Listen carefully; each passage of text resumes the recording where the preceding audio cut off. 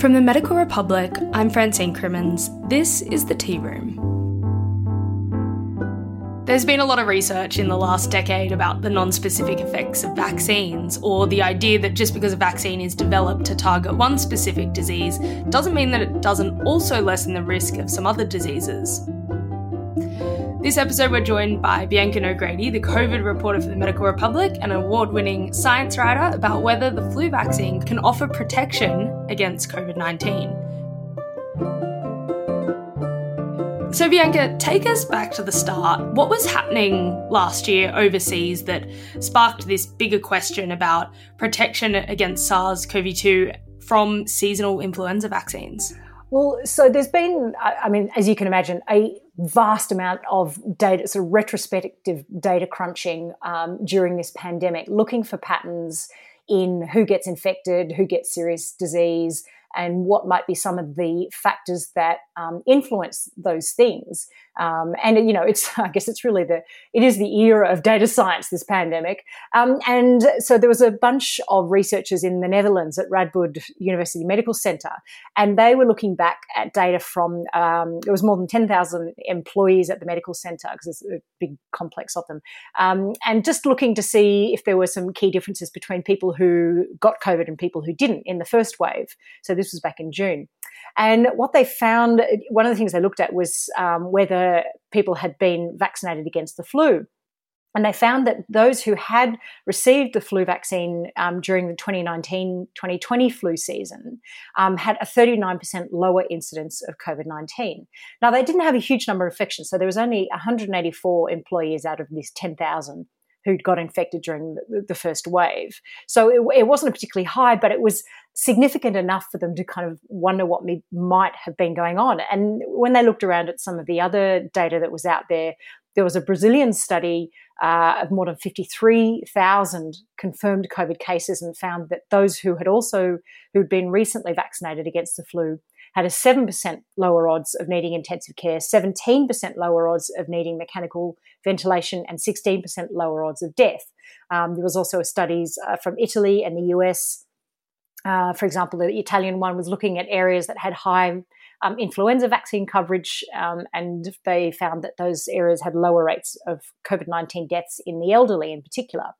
So they're the factors suggesting that there could be a lower incidence or severity of COVID-19 among influenza vaccinated individuals. But what about the studies which showed the opposite?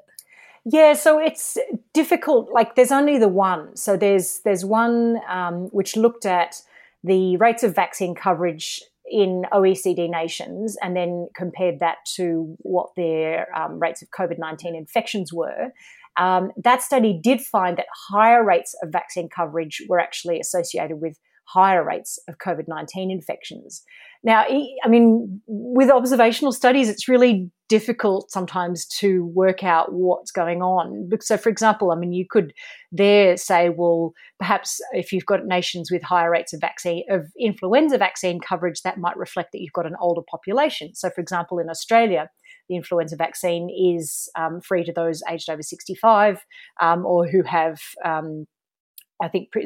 certain health conditions, or Aboriginal and Torres Strait Islander Australians. So, one might argue, well, if you've got an older population, then that's also going to predispose you to higher rates of COVID-19 infections. So it's not a straightforward one. And similarly, when you start looking at the association between the vaccine and lower infection rates, and the first possibility is what's called the healthy vaccinee effect. So individuals who got vaccinated against influenza, or generally who get vaccinated, are also probably more likely to engage in other healthy behaviours. So, for example, they're more likely perhaps to comply with public health measures, to wear masks, to self-isolate, to look after their health better. And I guess in some parts of the world, you could also argue that those who can afford to get vaccinated against the flu might also generally be wealthier, and therefore less subject to the sort of social determinants of health that that are associated with poverty, for example. But the kind of flip side of that, so that's called the healthy vaccinee effect. But then that doesn't explain the studies suggesting a reduction in COVID-19 severity seen among individuals vaccinated against influenza. So, for example, the Brazilian study showed that those who were recently vaccinated had lower odds of intensive care, lower odds of needing mechanical ventilation, and lower odds of death from COVID-19. So that doesn't necessarily, that can't necessarily be explained by saying, well, people who get vaccinated against influenza are more likely to wear face masks, for example. I mean, it might if you start to look at, well, do they get a lower dose of the virus when they do get exposed? But it's harder to dismiss it then as just being the healthy vaccinee effect. And what about the vaccination bias effect and the idea that we might be more comfortable favouring the flu vaccine because we know more about it and we're more used to it? Yeah, well, people certainly are. I mean, the flu vaccine is a known quantity, even though somewhat ironically it does change every year. It's a useful thing because it means, if there was to be some level of protection associated with the flu vaccine, then not only is the flu vaccine fairly kind of, it's been around for a long time, but it's much more accessible because we have all of these manufacturing systems in place. It's kind of, that machinery is well and truly spun up and rolling. So it means that we could, in theory, create a kind of almost a baseline level protection in the community that might reduce the risk of people getting COVID, reduce the severity of COVID if they do get it, without, if, for example, in the absence of a COVID-19 vaccine or if the vaccine has proved less effective against certain strains, because that would be the other advantage of the influenza vaccine offering some level of cross protection against COVID, is that it would be strain agnostic. It's not because. So Natia, this researcher in the Netherlands, they actually looked at the immunological side of what might be going on. And we do know that there is sort of a cross protection that you basically when you get, it's kind of viral interference, I guess, and that can also be vaccine interference. So when you're infected with one virus, it's highly unlikely that you'll get another at the same time.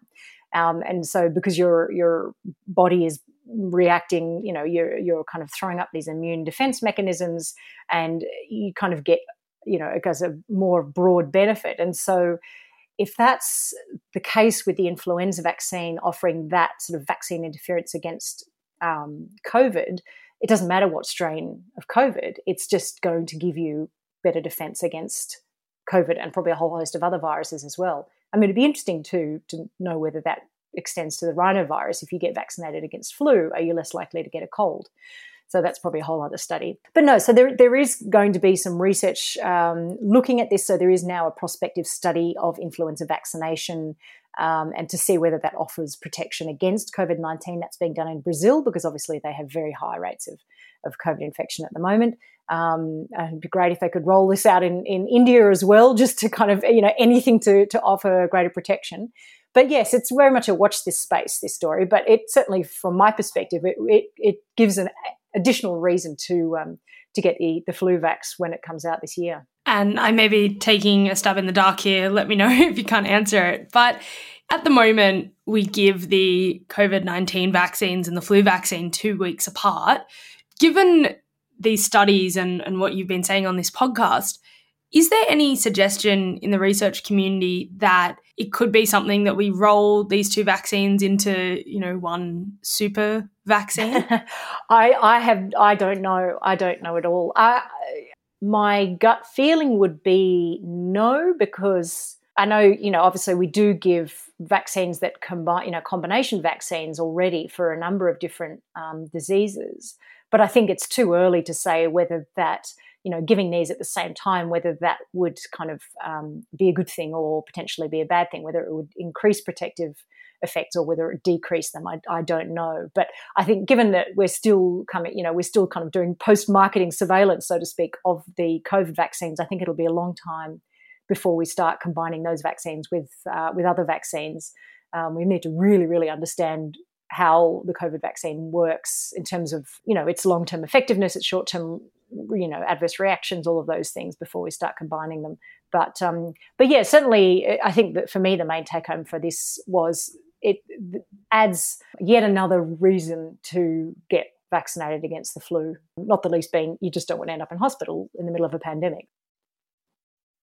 And what of the discussion around the fact that using the influenza vaccine for some level of protection against COVID-19 might actually protect you more against these emerging variants? Because obviously we don't know too much about how the COVID vaccinations protect us against different strains of SARS-CoV-2. Well, this is the advantage of the flu vaccine, is that if the influenza vaccine is offering cross protection simply by virtue of spinning up the immune system and producing this kind of, I guess, interference, it doesn't matter what strain of the virus you're exposed to, of the SARS-CoV-2 virus. It's an immune response that would provide protection against any kind of viral onslaught. It doesn't matter which virus. It's just that your immune system is primed. It's I guess, spun up, for lack of a better word, and not that it ever spins down. It's primed to protect, and that certainly, how long that effect lasts, we don't know. These studies were all looking at people who'd been recently vaccinated, so in the previous year. So whether that offers protection more long term, I suspect not, given that it's more a function of your immune response rather than being a long term thing. But lots of questions, certainly more questions than answers at this stage. But that's the excitement of science. Bianca, thank you so much. Thanks, Francine. If you've enjoyed the show, you might like to check out the rest of our journalism by visiting our website. That's medicalrepublic.com.au. On the site, you can subscribe to our daily newsletter and make sure you don't miss a minute, including our next episode of The Tea Room.